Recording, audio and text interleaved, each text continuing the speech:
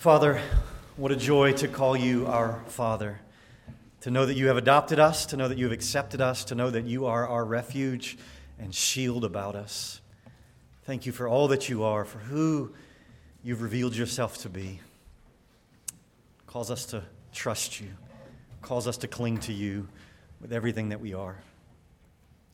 And as we ask you to speak to us, as we open your word and look for you to speak to us, Lord, I acknowledge that there are some passages in Scripture that are very difficult to understand.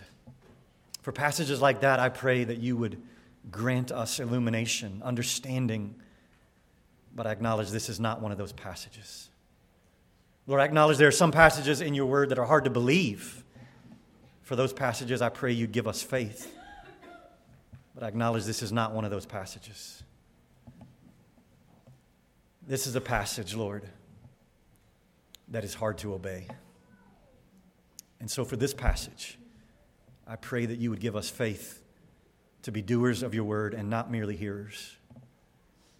I pray that as we see what you say, as we see what you command, that our hearts would leap at the opportunity to obey you. Oh Lord, let obeying you be our delight, be our joy, for we want nothing else than to please you, our Father. So as we encounter the clear, straightforward teaching of your word, would you give us faith and would you give us obedience, that we would be doers of your word and not merely hearers. I pray that from my heart, I pray that for my church family today, that you would help us to be obeying you, trusting you, doing what you say, that you might be pleased, that you might be glorified. I pray that you would speak to us by the power of your word. Change us. Faith comes by hearing, and hearing by the word of Christ. And so, Lord, let faith rise. Let our eyes see. Let us behold your glory. And help us, prepare us for the Lord's Supper. We pray you do that in Jesus' name. Amen. Amen. Well, with a desire to hear God speak, turn with me to Romans chapter 12. Romans 12, if you need to grab a pew Bible in front of you, the hardback Bible, this will be on page 948 of that hardback Bible, 948. So in our study of the book of Romans, we're going to consider Romans 12, verses 14 through 21. What a joy to study God's word together this morning. In this passage, Paul is going to continue his rapid-fire commands to show us what it looks like to offer ourselves fully to God by his incredible mercies. This is what it looks like to be transformed, to have our minds renewed. Romans chapter 12, beginning in verse 14, this is the word of our God. God says, "Bless those who persecute you. Bless and do not curse them. Rejoice with those who rejoice. Weep with those who weep. Live in harmony with one another. Do not be haughty, but associate with the lowly. Never be wise in your own sight. Repay no one evil for evil, but give thought to do what is honorable in the sight of all. If possible, so far as it depends on you, live peaceably with all.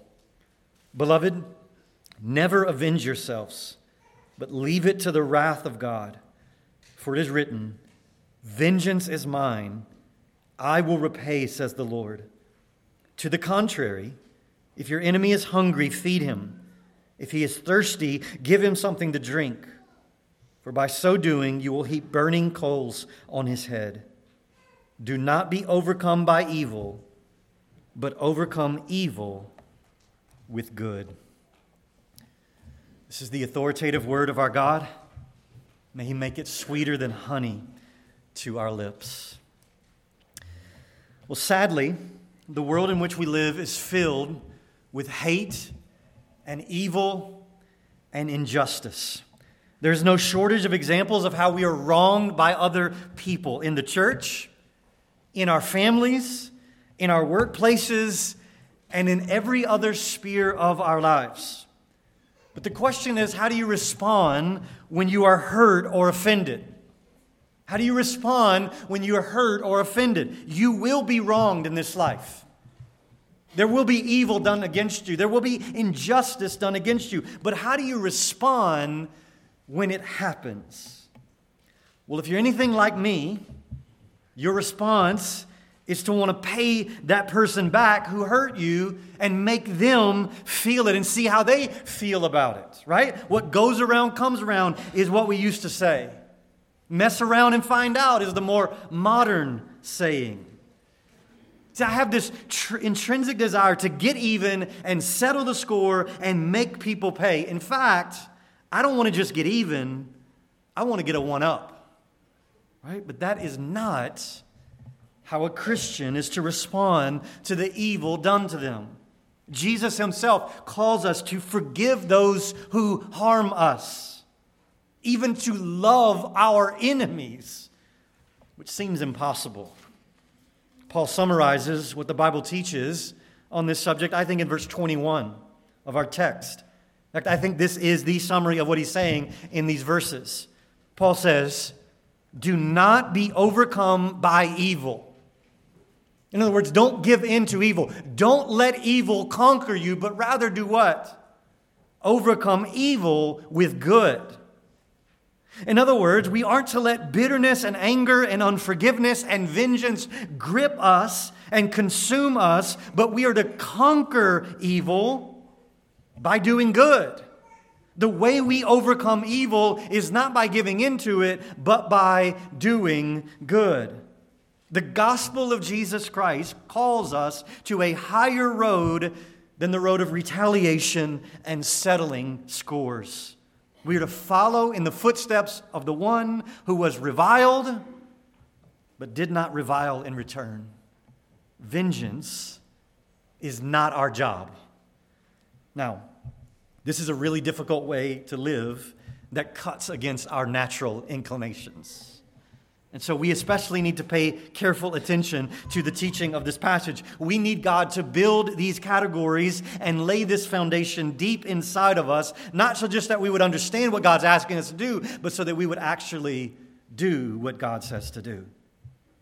Now listen, Paul never said that offering ourselves as living sacrifices was going to be easy. In fact, the point of a sacrifice is that the sacrifice dies. And so here's a way we must die to ourselves and our natural inclinations. If we're going to give ourselves fully to God, if we're going to offer ourselves as a living sacrifice, here's a way that we must die to ourselves. Here's a way to not be conformed to this world, but to be transformed by the renewing of our minds.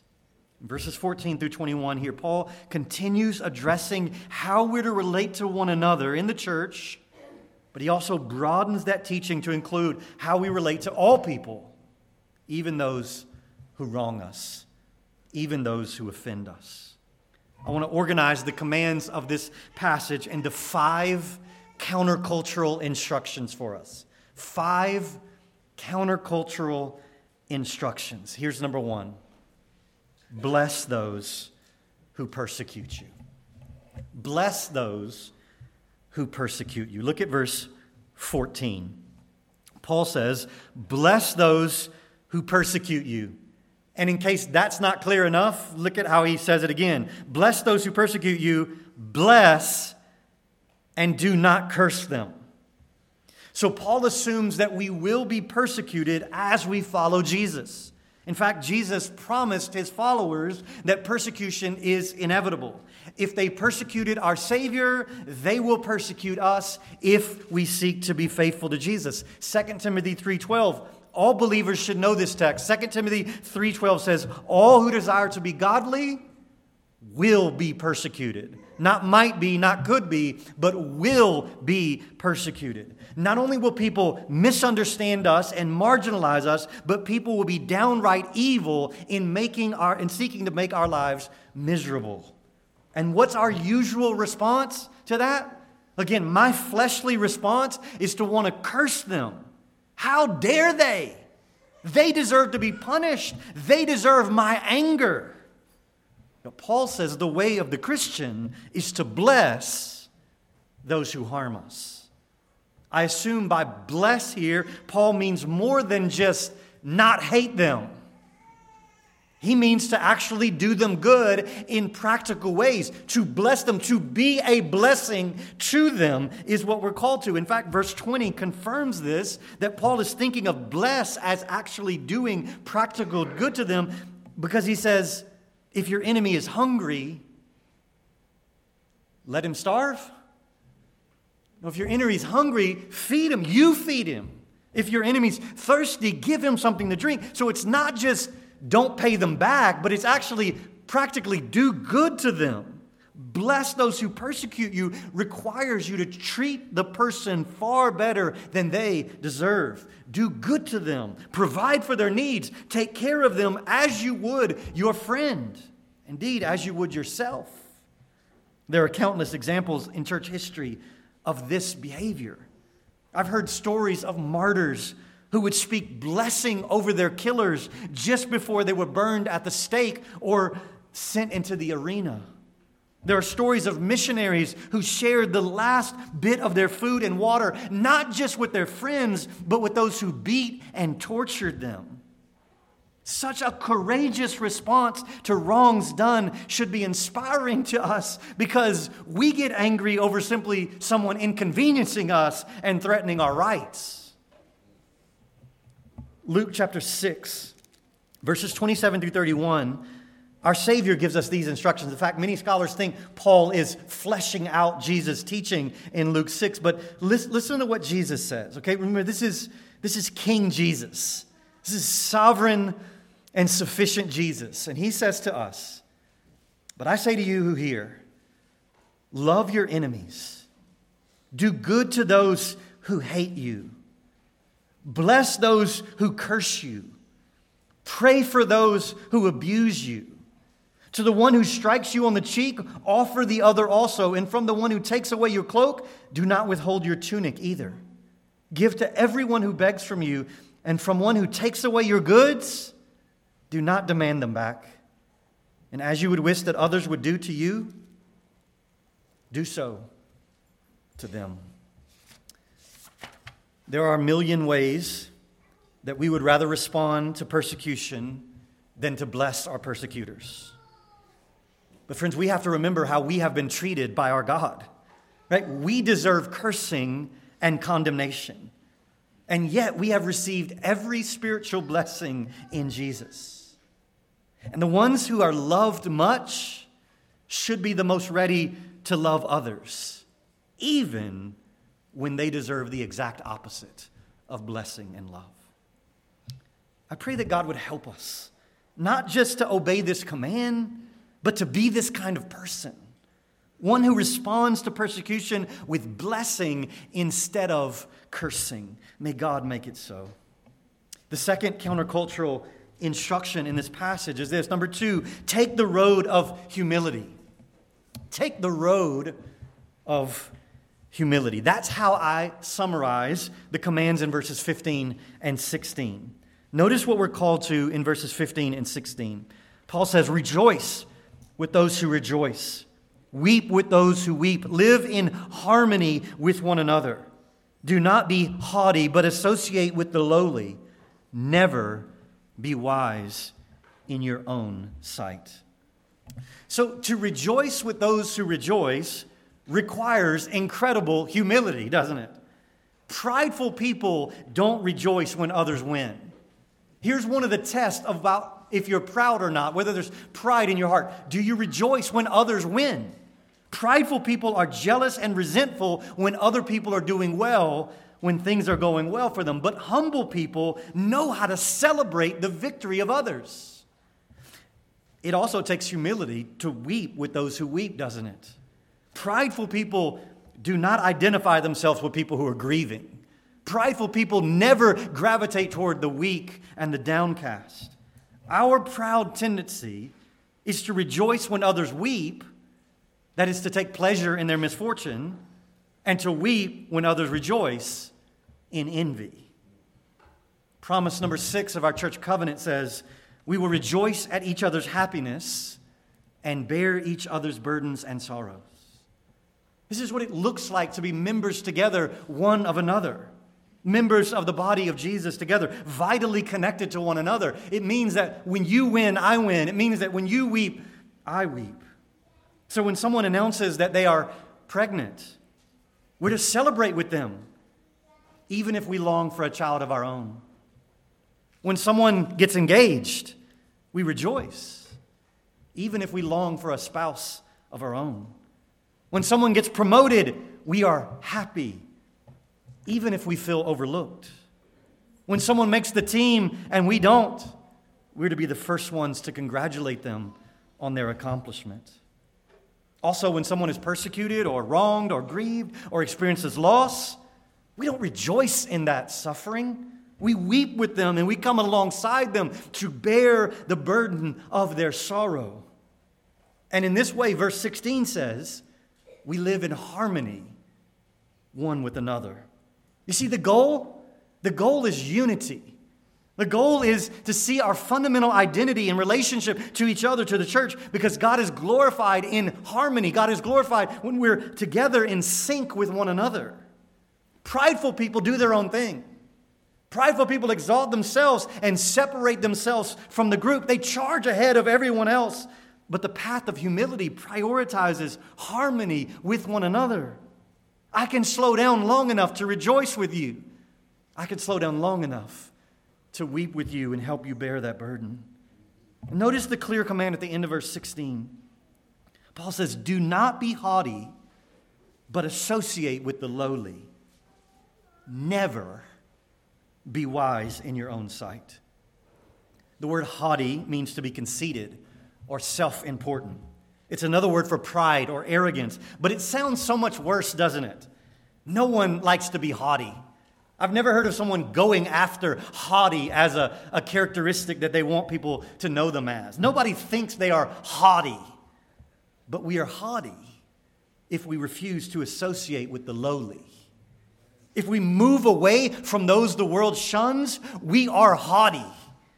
See, Christians are to be those who are not haughty, but associate with the lowest of the low.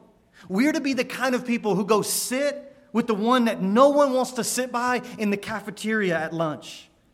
We're to go sit by the people that get made fun of at recess. This is who we're to gravitate toward because we know that's who we are. Because we know that's who we are. This is just another way to say, weep with those who weep. Associate with the lowly. Take the road of humility. There's another way to translate this phrase, associate with the lowly. If you have the ESV, the footnote says this could be translated, give yourself to humble tasks. Give yourself to the humble task. This is so challenging to me. If a Christian had a business card or a nameplate on their desk with their title, the job title under their name should be humble task doer. That's who we are. We're the ones who do the humble. Nobody wants to do the humble task. The task that no one notices. No one likes to pick up the trash or to clean up the throw up. But the road of humility is always the right road, the road that pleases the Lord. Notice Paul says, never be wise in your own sight. When's it okay to be wise in your own sight? Never. Oh, how we need to hear this deep in our own souls. We are wise in our own sight when we don't take advice from others. We are wise in our own sight when we don't learn from our mistakes and the mistakes of others. We are wise in our own sight when we refuse to change and grow. We are wise in our own sight when we don't pray and avail ourselves of the means of grace. We are wise in our own sight when we live isolated from one another. We're wise in our own sight when we refuse to admit that we are wrong and ask for forgiveness. Paul says, never be wise in your own sight. Pursue wisdom, yes, but not your own bankrupt wisdom. Friends, in this world full of evil and persecution and injustice, we offer our bodies as living sacrifices by taking the road of humility, just like our Savior, who came not to be served, but to serve, and to give his life as a ransom for many. Take the road of humility. The third countercultural instruction in this passage is this: be a peacemaker. Number 3, be a peacemaker. Verse 18 is a verse we all need to have etched into our hearts. Look at verse 18. Paul says, if possible, so far as it depends on you, live peaceably with all. In a world full of sin and war and evil and injustice and hatred, we are called to be instruments of peace. Remember, Jesus said in the Beatitudes, blessed are the peacemakers, for they will be called the sons of God. Peacemakers, those who labor for peace, show forth the character of our God. We are sons of God when we work for peace. As Ken Sande says in his excellent book called The Peacemaker, peacemakers are people who breathe grace. They bring God's love and mercy and forgiveness and wisdom into the conflicts of everyday life. Peacemakers promote reconciliation and dissipate anger and bitterness. Are you known as a peacemaker? Do you tend to escalate or de-escalate conflicts? Do you dig your heels in when you're in a conflict, or are you constantly seeking to move toward others that you disagree with? Of course, friends, the peace we pursue is to be real peace based on the truth of God's word. We're not seeking false peace. We're not seeking compromise, which is actually no peace at all. But by faith in Jesus, we are called to live peaceably with everyone. I've heard it said that all of us carry around 2 buckets with us. One bucket is full of water, and one bucket is full of gasoline. And when we encounter difficulty and conflict in everyday life, we can either pour gasoline on the conflict and make it worse, or we can be peacemakers and pour water on the conflict and quench it to bring resolution to it. Peacemakers breathe grace. Peacemakers are like shock absorbers. They absorb the blows and they steady the ship. Notice that Paul qualifies this command in verse 18. He says, if possible, as far as it depends on you, live peaceably with all. In other words, sometimes it's not possible. Sometimes you've done all you can do. Now listen, I think we give up way too easily sometimes, but it is possible to get to a point where there's nothing else you can say or do to live peaceably with someone. And notice that the command is to live peaceably with all. Not just those in our family or in our church family, but our goal is to have no broken relationships in our lives, to live peaceably with everyone in our lives. That's not possible if we live with anger and bitterness and jealousy.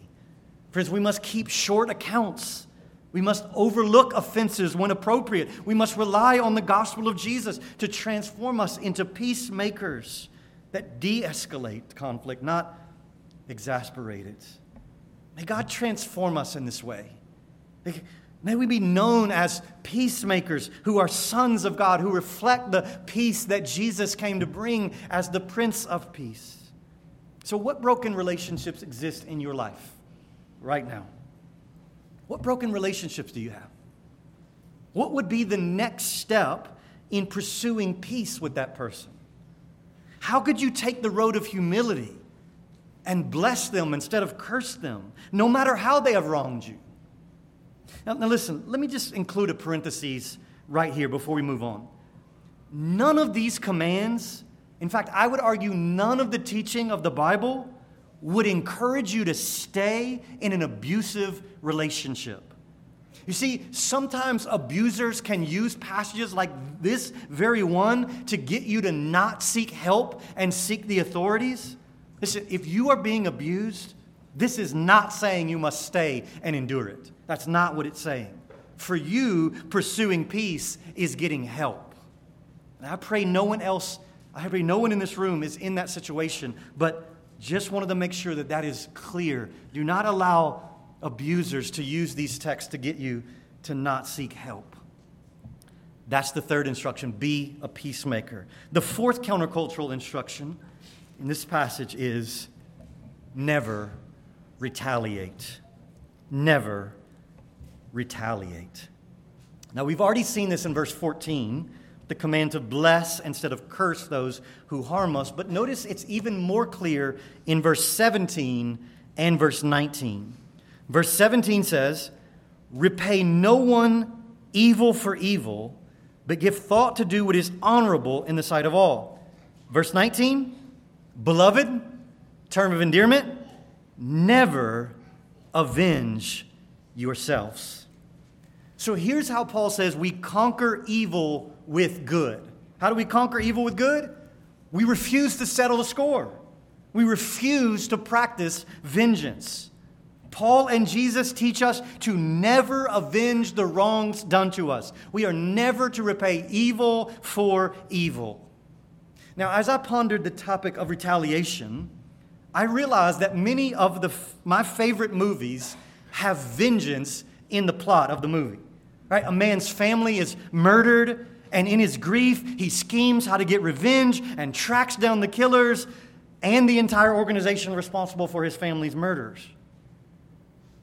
We like those movies because I think it causes us to live vicariously through the main character. Right? We wish we could do the same thing. We might have never had that kind of injustice done to us, but we like that feeling of wanting to make someone pay for what they have done. When you're young and your brother hits you, you hit him back twice as hard, right? When you're cut off in traffic, you want to cut that person off, and you sure aren't going to let them merge after cutting you off. When the neighbors call animal control on your pets, you look for an opportunity to get them back. And sometimes we repay in subtle ways, don't we? Sometimes we repay in ways that they don't seem so wrong. Like, we might try to pay someone back by just ignoring them and giving them the silent treatment, right? The cold shoulder, hoping to sort of punish them for what they said or what they did. Sometimes spouses can even withhold intimacy from one another as a way to repay some wrong. We think that holding a grudge against a person is a right response to that injustice. Or even worse, we bring others into our revenge by gossiping about the person or slandering someone who has wronged us. Can you believe what she did to me? Paul says that instead of repaying evil for evil, we should respond with whatever is honorable in the sight of all. In other words, the goal is to be a witness and example of trust in the Lord. And Paul says that when we don't repay, but instead bless those who wrong us by giving them food, by giving them water, notice what he says we do. We heap burning coals on their head. Now, what in the world does that mean? Should we carry around a warmer full of hot coals and just be ready to dump it on anyone who cross us? Obviously not. What is Paul saying? Well, it is a difficult metaphor because Paul doesn't tell us what this means. In fact, this is a quote from the book of Proverbs, so evidently it was a sort of common metaphor to the original readers. But most scholars think that this is a metaphor that points to someone being shamed. It's a sign of shame, and hopefully in that shame, that person would repent of their evil. So in other words, when we're kind to those who harm us, it is often used of God to show them the error of their ways so that they would repent and turn away from their evil before it's too late. But however we understand this metaphor, the command is clear. It is never okay for a Christian to seek to avenge themselves or to repay someone evil for evil. It is never okay to retaliate, Paul says. Now, in chapter 13, God willing, we'll look at next week, Paul is about to say that one of the purposes of government is to punish evildoers. We're not to take matters into our own hands because God has given us authorities. The state will punish those who do evil as a minister, as a servant of God in this temporary world. But our job, like our Savior, is seen in the final instruction that I want to highlight. Number 5, entrust yourself to the just judge. This is the most countercultural command of this whole passage. Entrust yourself to the just judge. So the most important instruction of this passage, and really the theological foundation of all the responses to the wrongs done to us, is in verse 19. Paul says, the reason we don't avenge ourselves, the reason we don't pay evil for evil, is because God is a God of wrath. God has said, notice, God has promised, vengeance is mine, I will repay. Now that's a quote from Deuteronomy 32:35. God's people should not avenge themselves, but leave it to God. Why? Because God will right all wrongs in perfect justice. God will right all wrongs in perfect justice. When we repay evil for evil, it's an expression of unbelief in the wrath of God. When we take matters into our own hands, we are saying, God, I do not trust you to be the God of justice. In other words, we're to have an eternal perspective of the wrongs done to us. Even those who aren't punished in this life will be repaid on the day of judgment. God will judge even those who aren't caught in this life. God knows, and God will judge. See, punishment is a tool, and it's a tool that's not ours to use. Vengeance is God's. We can trust God to do what is right. He promises to repay. And the greatest picture and example of this is, of course, the Lord Jesus himself, right? Jesus is the embodiment of entrusting ourselves to the one who judges justly. Turn over with me to 1 Peter chapter 2. Now keep your finger in Romans 12, but turn over to 1 Peter chapter 2. I want you to see this in verses 18 through 23. 1 Peter 2, starting in verse 18. Let's just read this slowly and gain all the wisdom we can from this instruction. Peter says, "Servants, be subject to your masters with all respect, not only to the good and gentle, but also to the unjust. For this is a gracious thing. When mindful of God, one endures sorrows while suffering unjustly." Verse 20. "For what credit is it if when you sin and are beaten for it, you endure? But if when you do good and suffer for it, you endure, this is a gracious thing in the sight of God. For to this you have been called, because Christ also suffered for you, leaving you an example that you might follow in his steps. He committed no sin, neither was deceit found in his mouth." And then listen to verse 23. "When he was reviled, he did not revile in return. When he suffered, he did not threaten, but continued entrusting himself to him who judges justly." That's what Paul, Peter, and Jesus are calling us to entrust ourselves to the one who judges justly. Like Jesus, we are not to retaliate, but we are to entrust ourselves. We're to give ourselves. We're to hide ourselves in the one who is the just judge. And so when we respond to evil with good, when we bless those who persecute us, we aren't saying sin and injustice don't need to be punished. Please hear this. This intrinsic desire we have for injustice, it's a good God-given thing. And never are we saying evil shouldn't be punished. But rather, we're saying because God punishes it, it's not my place to punish. That's what we're saying. And so when we forgive those who wrong us, we're either looking back to the past judgment of the cross, or we're looking to future justice at the judgment when Christ comes. You see, if we forgive someone who's a Christian, we're looking back to the justice that's already happened in Jesus' death. That sin was paid for. I don't have to make them pay for that sin again. Jesus paid for it in full. If we forgive someone who's not a Christian, we're looking forward to the justice that God promises he will bring if they don't repent and trust in Jesus. God will avenge. And so entrust yourself to the just judge He will right all wrongs, either on the cross or in hell.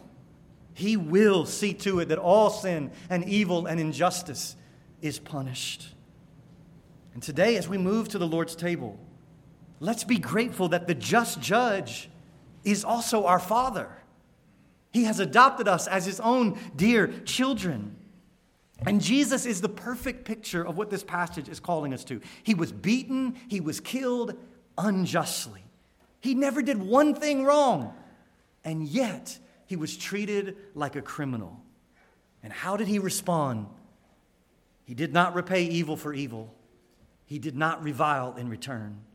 He conquered evil with good. He forgave His enemies and showed kindness to those who persecuted Him. And think about this.